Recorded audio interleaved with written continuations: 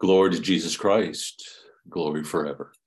Okay, welcome back, everybody, to our study of the Evergetinos. We were picking up on page 250. And if you remember, we had been discussing the furious nature of the warfare that we are engaged in with the demons, and we'll continue along those lines, in particular with their tactics and how they do engage us and seek to draw us into sin.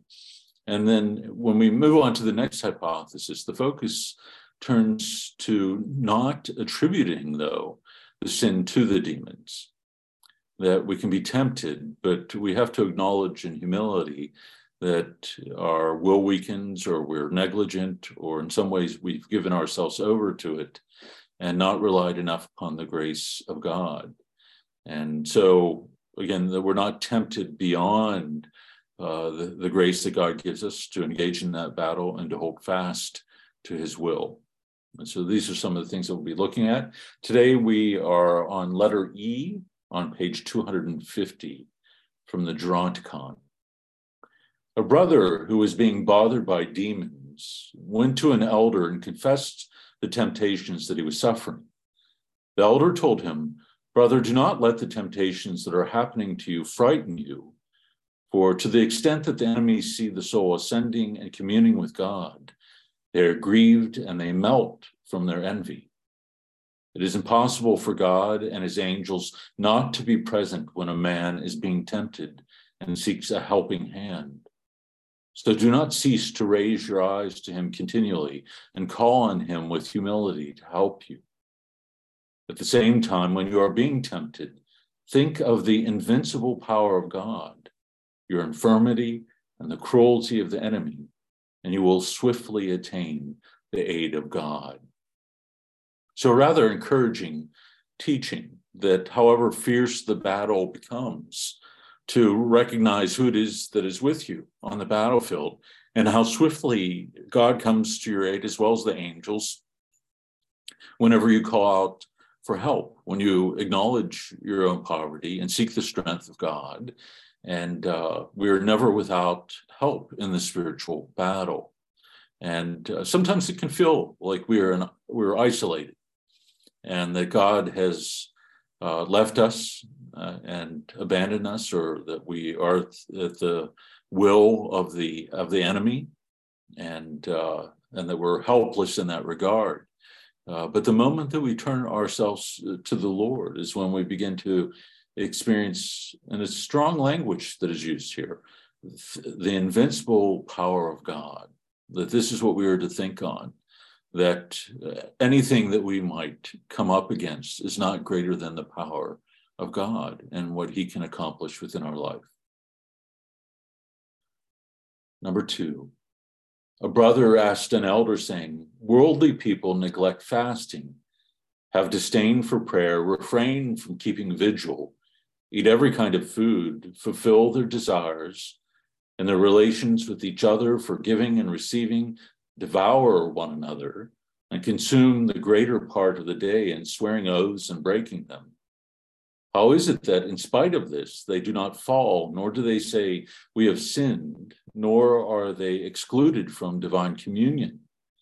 We monks are always engrossed in fast, vigils, xerophagy, the sleeping on the ground, and are deprived of bodily relaxation, mourning, and lamenting. Why, in spite of all this, do we say that we are lost and condemned to Gehenna of fire?" The elder groaned and replied, "You are right, brother, in saying that worldly people do not fall. The reason is that when they fall one time into a deplorable and fearful sin, they can no longer pick themselves up, since they do not even have a place from which to fall, insofar as out of great ignorance they have remained for quite a long time in their first fall, and do not even realize that they have fallen. Why should the devil have any interest in wrestling with them when they are constantly lying on the ground? Monks, however, are openly drawn up against the adversary and are incessantly fighting him. This is why they sometimes win, but at other times are beaten. They do not cease falling and getting up again, bothering and being bothered, striking and being struck, until by the grace of God they overcome the adversary and render him impotent and feeble towards themselves. Then, after they are completely at peace with God and unceasingly enjoy his calm and joy in their souls, they are at rest. So, those who are living in the world and where there is not a spirit of repentance, it can seem as though things go easier for them, that they aren't in distress, that they sort of move along easily with the world around them and don't find themselves in conflict and in any way with the world or even on a spiritual level, and seem to be happy and accomplishing perhaps what they want. Whereas the monks, as he says, are constantly engaged in this conflict, in this battle, and are engaged in the ascetical practices, wearing the mind and body in it, and finding themselves getting struck down at times and having to get back up, through repentance. And it's a common frustration. And we talked a little bit about this the last time, that to engage in war is to experience exactly what is described here in the Geronticon, that sometimes we are engaged in this constant wrestling with the temptations, and sometimes we are struck down, and sometimes we are victorious, until, as we were told at the very end of the paragraph, that by the grace of God, we find ourselves overcoming the temptations and then entering into the peace of Christ. But when we are in the midst of it, it can seem as though we are spinning our wheels and that other people live happier lives. And it can make us question the value of engaging in the spiritual battle. And I think I mentioned last time, I've had many people over the years say the moment they've started praying is when they became afflicted, that the things that they struggle with seem to become more intense once they began engaging in a deeper prayer life and ascetical life. Carol. I had a question. It's just something I was wondering about. Is the evil one able to anticipate someone's pursuit of God and desire for holiness before the person might even be aware of that? So, for example, it seems like the conclusion is drawn that the temptations that one encounters occur kind of in parallel with one's striving towards holiness and repentance. And so I'm wondering can someone be under the assault of the evil one in even kind of a ferocious way before they've even maybe knowingly and intentionally started turning towards God? Like, can the evil one see something about that person and their potential and almost like an anticipatory attack? Well, I think when we read on a little further, especially in the next hypothesis, there is, this sense, and it's even alluded to here, that it's not as though they're never attacked. It's that they never get up. They never strive to get up. And so, once that battle has been won, they sort of remain under the tyranny of the evil one. And but the demons, we're told by John Cassian in the coming pages, have different ferocity and different things that they will seek to attack in the individual. And sometimes they work together and sometimes they don't, but they are all equally desirous of bringing down a soul. And so I think for any human being, I think there is a desire to draw us into the muck of sin. And so when they would see certain patterns or habits or vulnerabilities there because of one's behavior, I think they will seek to draw a person into sin. And I think the battle becomes most ferocious, though, we hear when one enters into the spiritual battle, when one begins to put up a kind of resistance. In fact, we are told that the stronger the athlete becomes, the more vicious and strong the demons become that afflict us. And so there are various level categories of the demons themselves, if you will, depending on how strong the individual is or how fully they've embraced the grace of God. So I think some of the fathers will probably answer that with a greater clarity than I could. I think, certainly demons might anticipate certain influences that a person has in their life that could draw them into the life of grace, that they begin making friends with those who are engaged in the spiritual life and things such as that, where it becomes obvious that their life can move in a certain direction, and so might be attacked in order to draw them away from that. Ambrose Little. Can't recall if we've covered this before, but most of the strivings of the monks in these writings seem to be doing so on behalf of themselves. At least there is little note made of intercessory prayer. But I think I recall that a key aspect of Western monasticism, especially cloistered, is that they are ever interceding for the world and the church. Is this an accurate impression? And if so, why do you think they don't make much of it in the desert monastic spirituality? It's almost like, as in this reading, they more or less just consign the world and the worldly to hell if they're not entering into monasticism or the hermit life. It's a good question. And, in everything that I've read about, the Eastern monks as well as the West, is that they don't see themselves in isolation from the church as a whole, that they enter into this spiritual warfare, not simply for themselves, but for all, and see themselves as kind of at the heart of the church.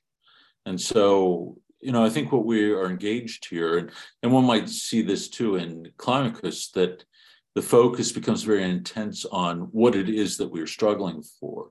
They're speaking to monks often about the nature, particulars of the nature of the spiritual battle. And so what the vices look like, how they manifest themselves, how we struggle with them. And so a lot of things are assumed or taken for granted. And this includes the sacramental life and things such as that. This would have been part of their life on a daily basis.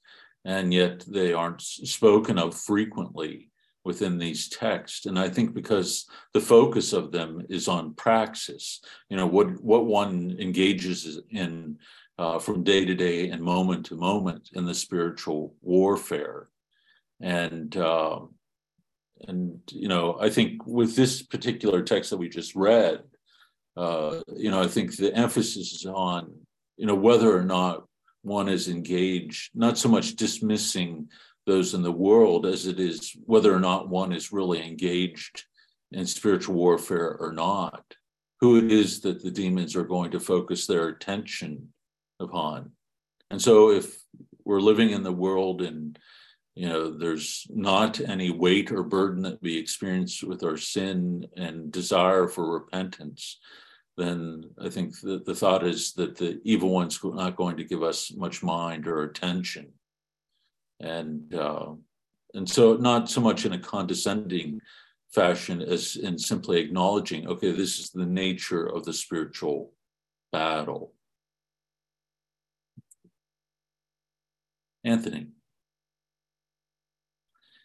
If Machiavelli, Sun Tzu, and Clausewitz have numerous strategies to take over an enemy, demons would have many more insofar as they were present when we were created and are by nature more intellectual than us. So maybe they can perceive more than us and try to anticipate our future victories and sabotage them before we have an inkling that we can be the victors.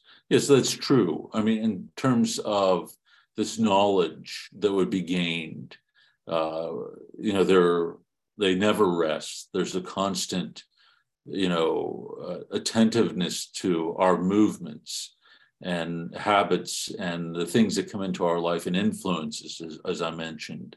And so I think if they see, something emerging in a person's life that could draw them to a life of sanctity, I could see that, that an individual would draw their attention.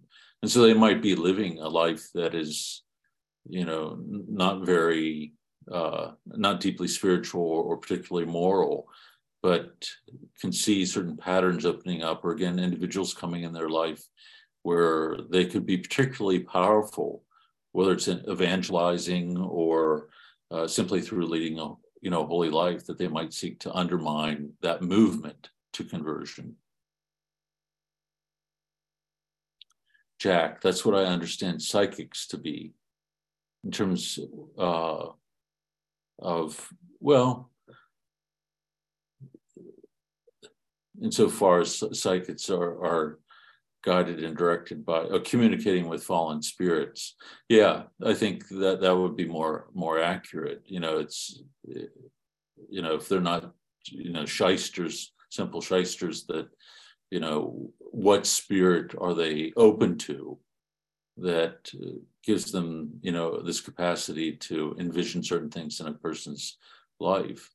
And again, this is something that we aren't very attentive to, that if we're not being attentive to the Holy Spirit in our life, then we are going to open ourselves up to a whole host of other spirits. And one has to be careful with playing around with the occult or palm readers and all these kind of things. I was horrified. I had a friend who was a school teacher in a Catholic school, and she said, a lot of the teachers would go out, at lunch break to get their palms read or talk to, what do they call them?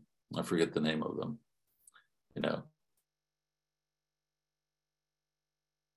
fortune teller. Yeah, this is the word I was looking for, medium, right? So something along those lines. And, it sort of bears witness to a kind of lack of faith there. Certainly a lack of faith in the providence of God. But there's a real danger in it, in doing it. Okay, number 3. Abba Poyman said to Abba John the Short that when he besought God, the passions fled from him and he remained free from anxiety. So he went to an elder and said, I see myself at rest and have no warfare. The elder replied to him, go and beseech God that warfare should return to you, because it is through wars that the soul makes progress. So Abba John besought God and no longer prayed to escape from warfare, but said continually, Lord, give me patience in wars. So it seems like an unusual thing, but I think it's probably a pretty common prayer, that we want to be relieved of the warfare that we experience in our day-to-day life. And we think that if we are embattled and we find ourselves afflicted with temptations, that it's a reflection of the state of our soul, that somehow if we were living the spiritual life, we would be free of such things. And unless one has reached a level of a certain level of sanctity, the reality is that we're going to be constantly embattled if we are engaged in this spiritual warfare, if we're simply engaged deeply in the spiritual life. And so somebody like St. Isaac says, there's no Sabbath rest in this world for one engaged in the spiritual battle, and one who's reached his level of sanctity. Then, I think for all of us, the same would be true, that the vigilance, the warfare, the depth of prayer, the ascetic life is to be something that's constant for us. And, this in our spiritual life, I often talk about constancy, consistency, regularity, a role, and, not simply entering into this kind of spiritual warfare in an episodic way. That we have these holy seasons that are meant to help us deepen and perfect that practice, but they are not to be, simple periods of endurance that we make our way through and then move away from completely. That, for example, the Lenten fast is not meant to be something that we, give up altogether after we come to Easter. It's to prepare ourselves to enter into the Paschal mystery fully, to celebrate that. And so there might be a period where, that fasting eases up, but, often we step away from, the spiritual practices and the ascetic life almost completely, unless those things are already a regular part of our life and continue to be so as we move on and, come out of a period of Lent with a greater zeal and desire to embrace them more fully.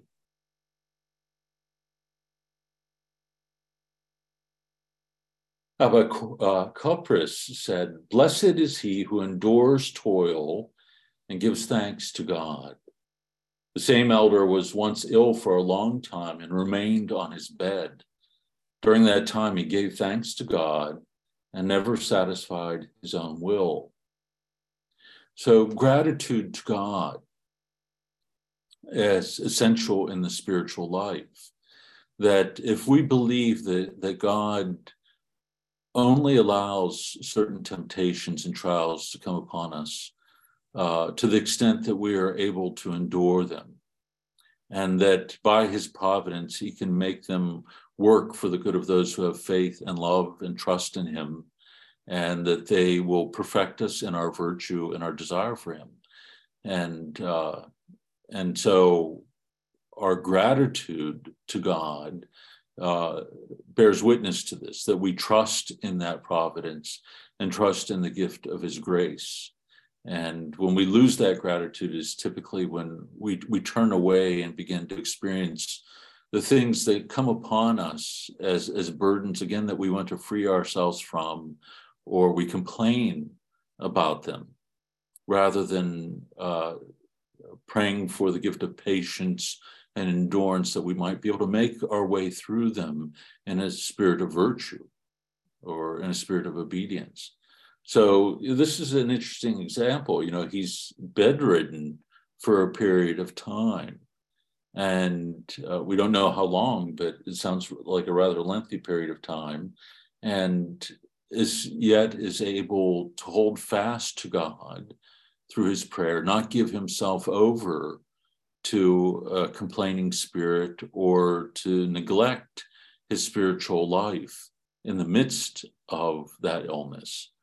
Now, he might not certainly have fasted or engaged in other practices, but kept his mind fixed upon God constantly. Ambrose, what does it mean never satisfied his own will there? Well, I think sometimes when we become sick, we begin to let go of our spiritual life in order to tend to ourselves. And sometimes, especially guys, or maybe I shouldn't speak for every guy here, but, you get a cold and then you sort of moan and groan about it and lay in bed and, can watch YouTube or videos or something like that. We take a vacation from the spiritual life, and rather than in the midst of that illness, sort of turning to God and relying upon his grace to endure it in faith, that as we would want to deal with any trial or struggle that we experience throughout the course of this life. And so often we will turn to the things of this world, food, entertainment, anything to distract us from that trial that we're going through, an illness, rather than turning toward God. And so we will satisfy our own will in that way, rather than seeking to embrace the will of God which is acknowledging, okay, we're ill, but in the providence of God, that's been allowed to come upon us as a particular trial, we could take it up in faith and allow it to transform us. And, if we turn in upon ourselves, if we grouse about it, if we indulge, simply eat out of our boredom, we have enough strength to run to the kitchen to get more food, but very little for prayer, it seems, then, we are satisfying our own will.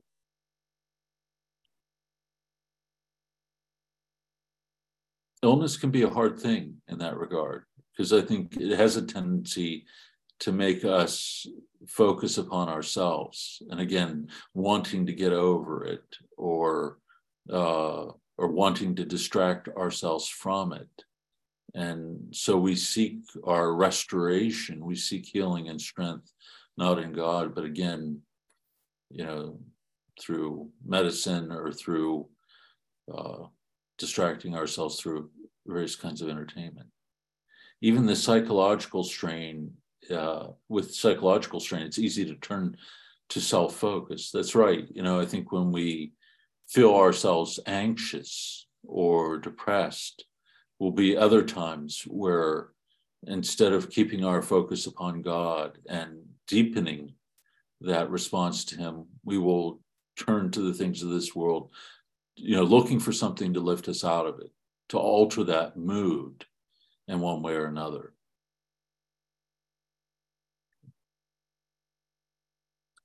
An elder said that a certain brother was bothered by a thought for 9 years, and out of piety condemned himself, saying, "I have lost my soul," thinking himself to be the cause of the temptation. Later on, when he was weighed down and in despair about his salvation, although he should not have been, he said, "Let me return to the world, since I have fallen into perdition." Then, just as he was departing, a voice came to him on the road. "The 9 years that you were in temptation bestowed crowns on you. For this reason, return to your place, and I will relieve you of your thoughts." So the brother returned and found respite. From this, we learned that wars provide crowns to those who struggle. A good line to underline, that wars provide crowns to those who struggle, that our struggling becomes an act of faith, and an act of faith brings upon us the grace and the strength of God. And again, it's for these reasons that we should not be disheartened if we find ourselves struggling with a particular temptation for 9 years or longer, or burdened with something that, that we aren't able to change, that it's out of our hands, that, to enter into these things with faith is not without the spiritual graces being given. And we might not see it at the moment that we're going through it. We might only experience darkness, and on the other side come to see the spiritual fruit. Our life might seem to be falling apart at its very foundations. And then something, as we make our way through it, if we remain faithful, something can emerge that was wholly unexpected, that we could not imagine, in the sense of what God would be doing and why He would be drawing us through this and what He brings to evolve in our life.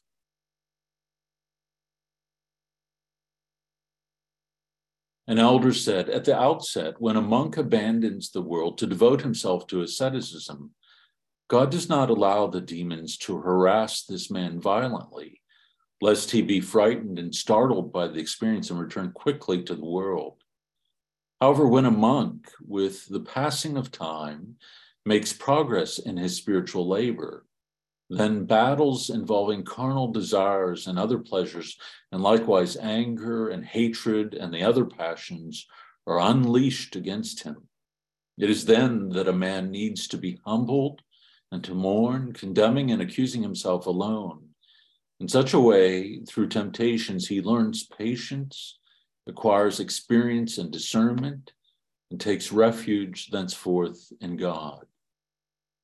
So in reality, when we enter into the spiritual life, it might seem very difficult to us, but God is actually protecting us, that if we were to experience the full force of the enemy's attack, we would likely be discouraged immediately.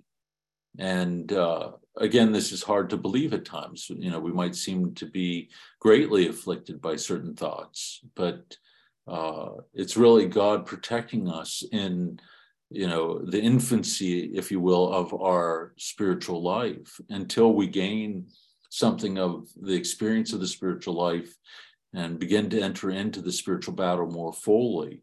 And then gradually we experience the intensity of that battle increase. And with that then comes greater discernment. And, we grow through our experience of this battle and begin to anticipate how the evil one is coming upon us, be able to pick up little movements that show us where we need to be more vigilant or where we need to engage in deeper prayer. Anthony. Thus, the children of Israel, when leaving Egypt, were not led out to the land of the Philistines, lest they be discouraged by those strong people. Exactly. That, if they were to be led to a place before developing this, trust in the strength and the grace of God, then to go up against an enemy like the Philistines would immediately throw them back into fear and anxiety. And there's one point where they scope out the land and they seem like grasshoppers, in the face of these giants and are fearful. And often that can be true for us in the spiritual life. And so we have to be sort of careful too. And this is where I think spiritual counsel comes in, that we engage in this spiritual life in, a particular way, that we listen to the counsel that is given to us in terms of what it is that lays the foundation of a strong spiritual life, what is going to help us endure and have a spirit of constancy, what is going to help us understand the nature of the vices and what our primary vices are and where the battle needs to be waged, and where to moderate even enthusiasm too, so that we don't wear ourselves out or fall into pride by going to extremes.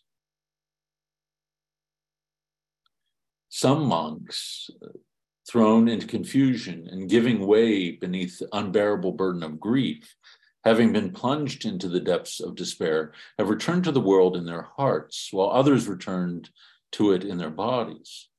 As for us, my brother, let us never despair or become indifferent, but let us endure temptations with valor and long-suffering, giving thanks to God for all that befalls us.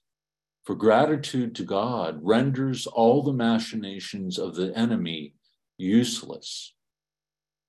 I found that phrase striking and read it over and over again, that this spirit of gratitude, and we often don't hear this spoken about, I think, in spiritual literature too much, in terms of how essential it is. To have a spirit of gratitude for what it is that we receive, not only the blessings, but the battles that come upon us. And that in this, that we render all the machinations of the enemies useless.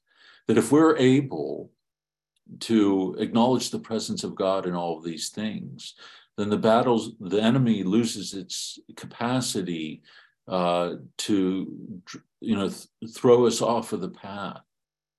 That if we believe that we are being led by God and that we're being led through these trials, then the demons lose the ability to make us want to go back to the world, or make us want to flee from the particular circumstances of our life.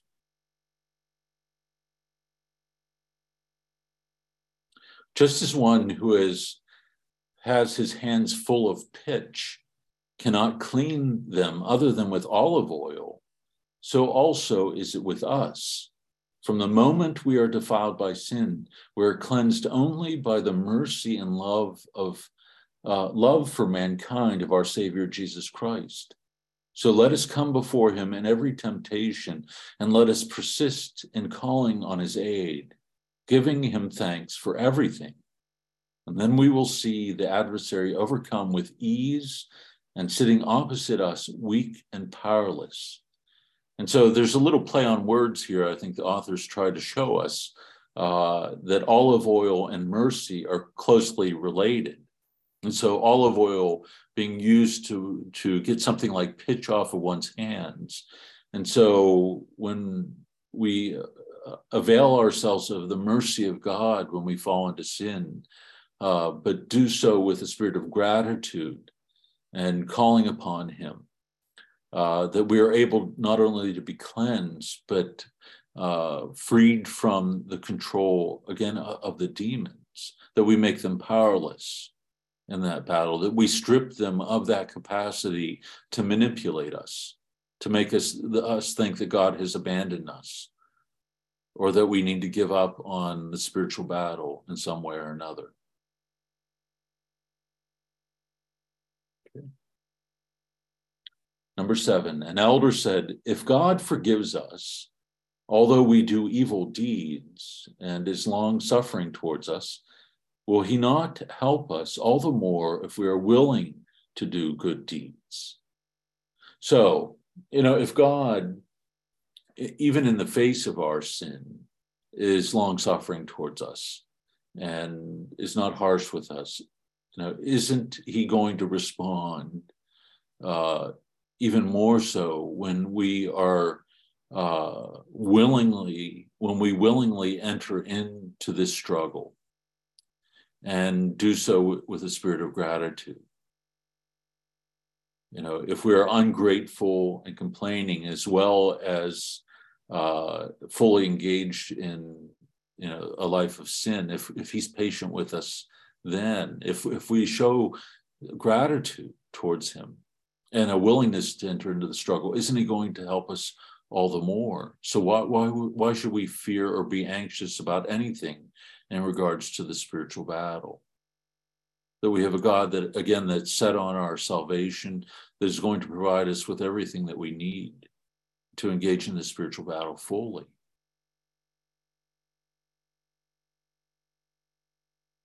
Letter F from St. Ephrem the Syrian. Always one of my favorites.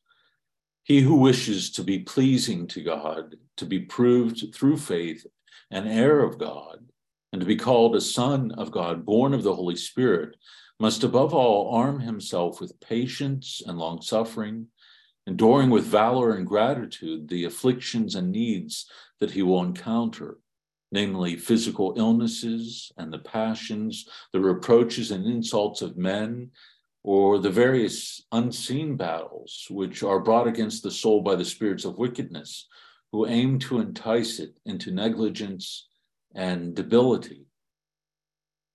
So a similar line of thought, but always put beautifully by Ephrem, that again, we would endure all of these things, whether it's afflictions from the demons or illnesses or our passions, trusting in God, and again, in this spirit of gratitude, to be able to receive these things, not as punishment, but as a gift.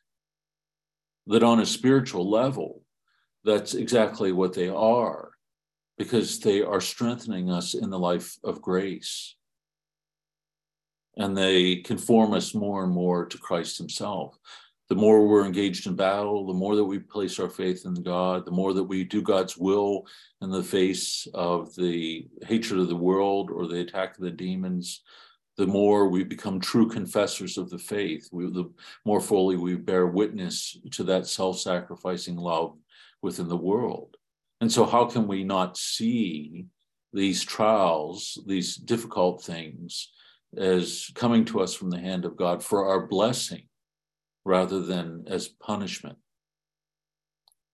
And it's a hard thing. I mean, and I don't want to be cavalier about this, because I think the darkness can be great, and people can get to a point where they feel that God has abandoned them, and that, everything seems to fall apart around them. They lose their support on, from every side, and feel alone or isolated in that battle. And so it can be very difficult. And I think this is why the fathers keep reiterating what they do, that don't see it as punishment and embrace it in the spirit of gratitude, and it will bear fruit for you on levels, again, that you might not be able to see at the moment. And, one of these that they repeat, I think we see here, is the ability to discern the truth. When you're engaged in this warfare and you've gone through it over and over again, you see the movements of your own heart. Maybe you've fallen many times. There's the same kind of attack over the course of time. Your capacity to see that truth grows, and you become strengthened in that spiritual battle. You gain a kind of spiritual wisdom and knowledge. And so even one's falls oftentimes are used to become blessings for us, so that we avoid greater falls in the future.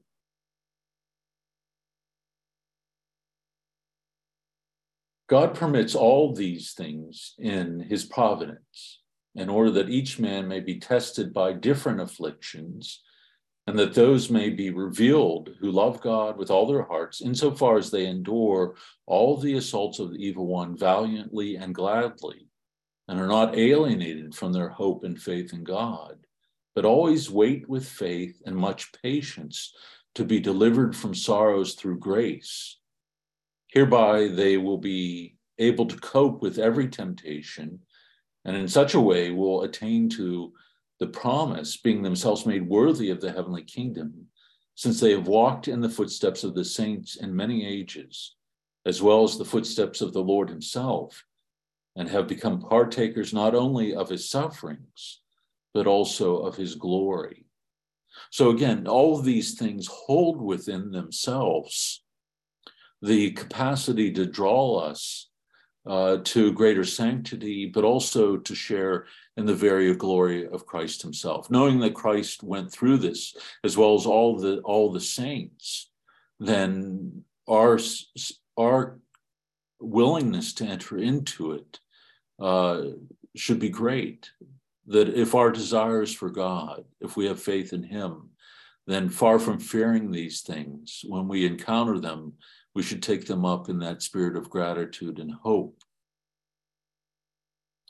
And, again, this is why reading the lives of the saints and the writing of the saints becomes so important for us, because we know the nature of the battle. We know how quickly we can be drawn into darkness and despondency about our state in life or our spiritual struggles. And so to have this constant image before us of the saints, as well as their teachings, all serve to encourage us in the spiritual battle.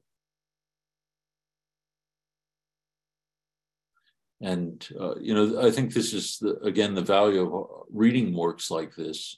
And so many of the saints tell us, reading the lives of the saints is essential for the spiritual life. Reading the scriptures, the life of the saints, the writings of the saints. Anthony. There's something in Revelation that cowards can't enter heaven. God is giving us the practice we need against cowardice. And Pope St. Peter has something about the trying of our faith, working patience, etc. Right, and we hear within the scriptures, make sure your endurance carries you all the way. That endurance gives way to hope, and hope in the promises of God. This is what it reveals. And it's hope that carries us through the trials, the hope in the promises of God. And so a lot of these trials cultivate not only a deeper faith in God, but hope that allows us to pass through the times of darkness in our life when we can't see where we're going or why things are happening in the way they are.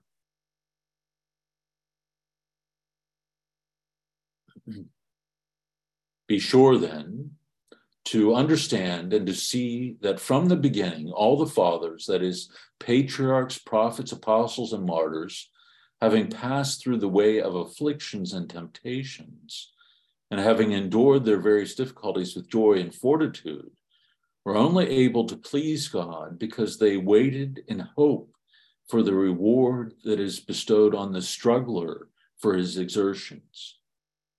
This truth is consonant with Holy Scripture. My son, if thou come to serve the Lord, prepare thy soul for temptation and set thy heart aright and constantly endure. Sirach 2, 1 and 2. One of my favorite lines, in fact, 1 through 12, often is read at ordinations, or we'll put in the front of a program. Prepare yourself for trials. You're being ordained to serve, but also to engage in a kind of spiritual warfare. Again, not for yourself, but also for others. Fulton Sheen, I think I've mentioned before, has some great writing on this. That in seminary, there's all this talk about being a good priest and, embracing all these things and learning all these things to be a good priest. But he says, you don't ever hear somebody say, that you're training to be a good victim, to conform yourself to Christ, to die to self, to sin, to be willing to lay down your life for the welfare of others. And so this is what we should be preparing for, not a life of comfort, but what we see in the life of Christ himself. And that should be especially true of priests. It's not a role that one embraces for financial gain or respect from others, but rather to serve and also, be willing to pour oneself out regardless of the cost.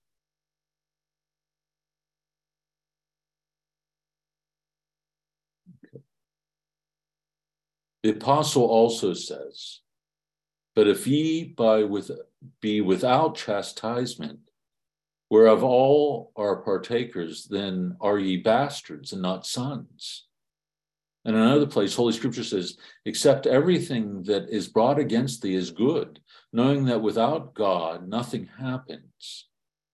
Indeed, the Lord himself blesses all those who struggle for his sake and endure terrible tribulations, either openly from men or secretly from the spirits of evil, which, as it is said, struggle against the soul that loves God, and which hurl different afflictions at it in order to prevent it from entering into eternal life, to the extent that it has slipped into negligence and despair.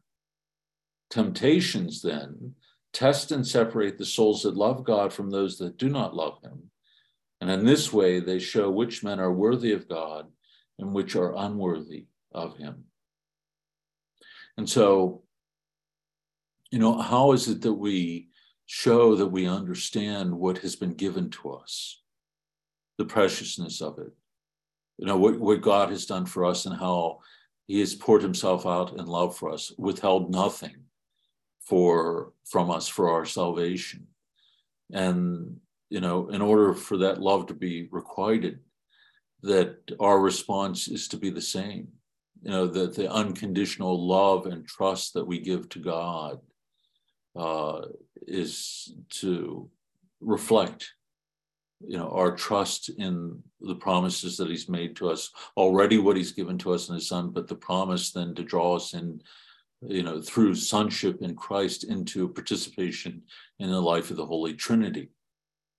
So what is it the saints are saying, and Ephraim in particular, that we would not be willing to sacrifice in order to take hold of what God has promised us, and to express our love, our trust, our gratitude to God for what he has given us. And, I think sometimes our lack of reflection upon these realities hardens our hearts to it. We don't see, we lose sight of what God has given. I think part of this is the temptation that we experience in the spiritual battle. It makes us lose sight of what God has given, and then to question, to doubt what it is that we undergo and the afflictions that we endure, and to see those afflictions as a sign of God's abandonment or lack of love, rather than God drawing us to himself and drawing us into a deeper faith and hope. And the hard thing about this is that we often do not want to reflect upon it. It can, often daily I'll do a little post on the particular saint of the day. And sometimes when you hear the stories of those early martyrs, it's incredible. And there's naturally we shrink back from it because we think the things that they endured for the sake of Christ are almost unbelievable. And I think that a great temptation for us in that is to see, again, how could this be something of God? Or where is God in the midst of this?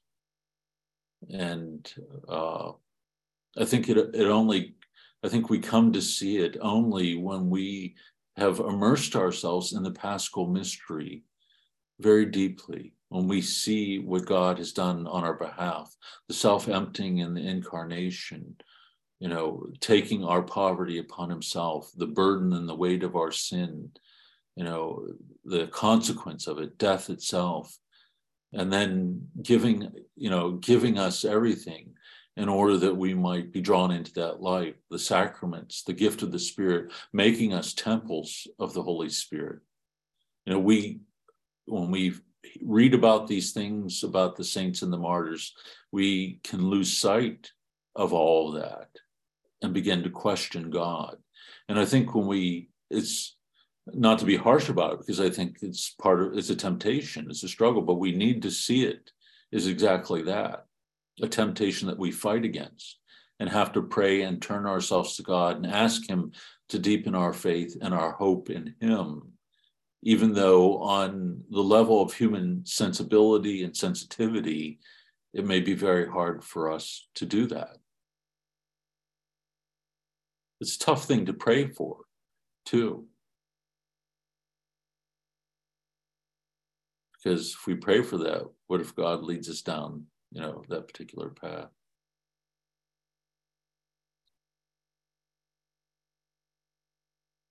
So the apostle also says, every soul then that wishes to appear pleasing before God should valiantly maintain patience and hope.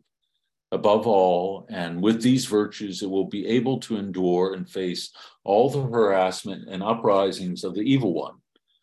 For God does not allow the soul that hopes in him and waits on him to fall into such great temptation that it becomes desperate, burdened beyond what is capable of enduring. Not even the evil one tempts and bothers the soul as much as he wishes, but only to the extent that he's permitted by God.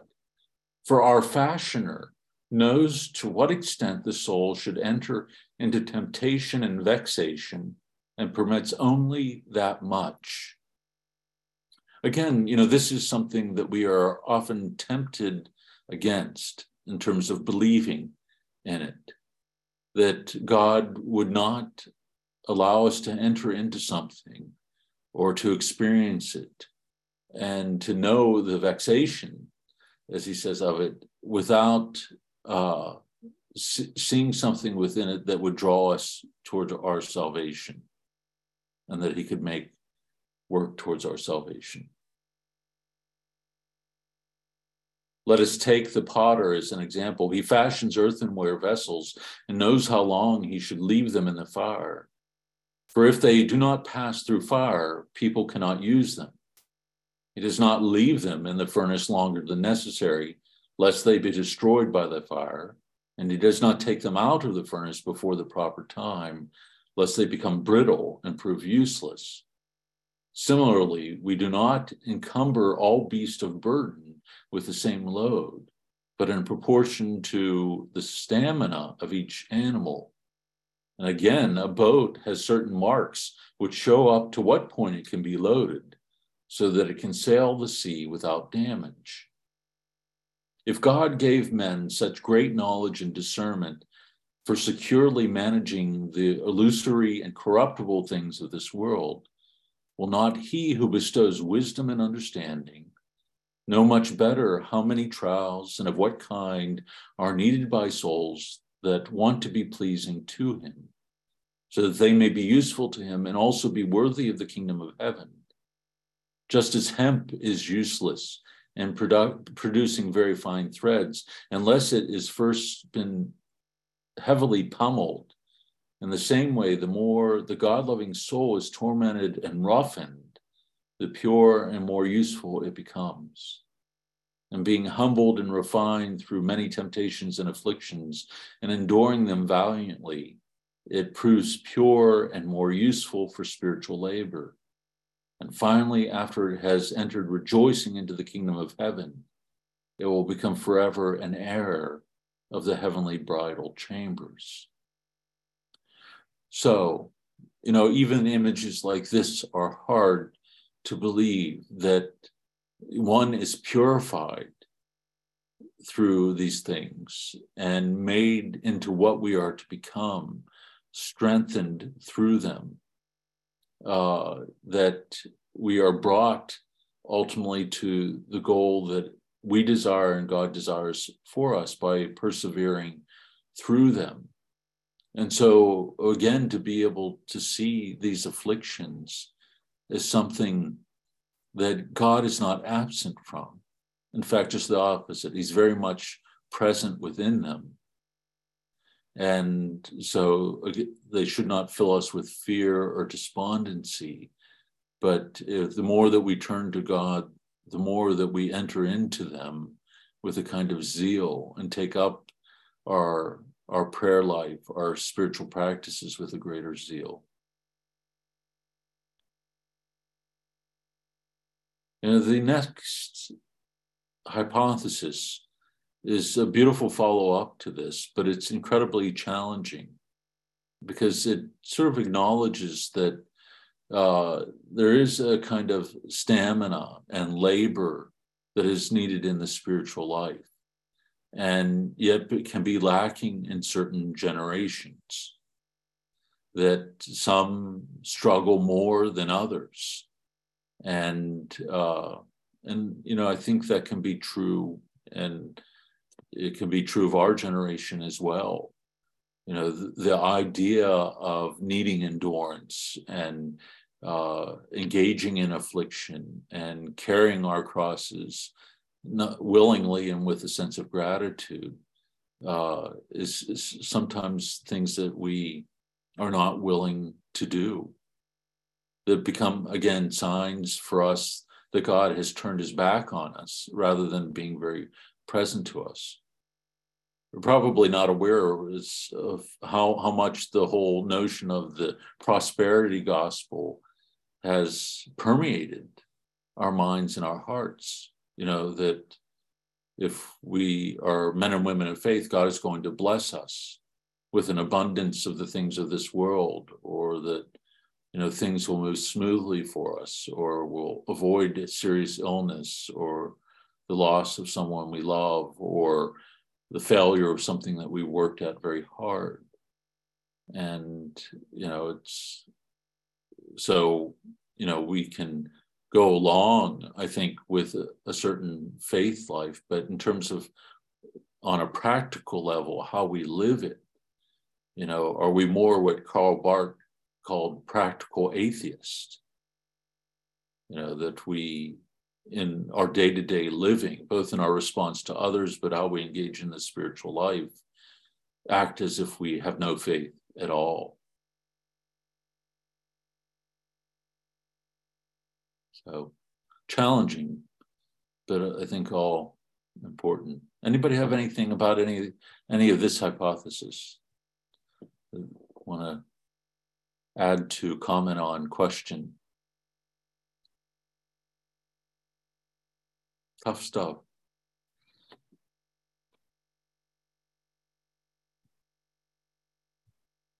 Good for our winter Lent reflection.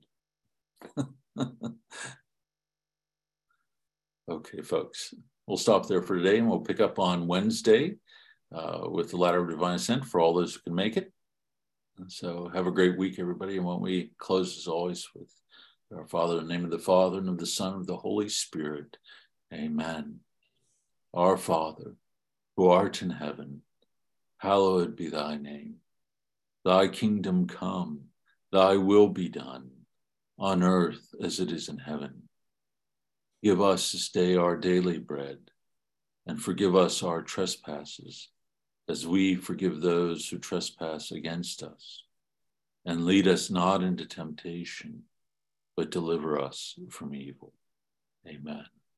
The Lord be with you. May Almighty God bless you, the Father, the Son, and the Holy Spirit. Amen. Go in peace.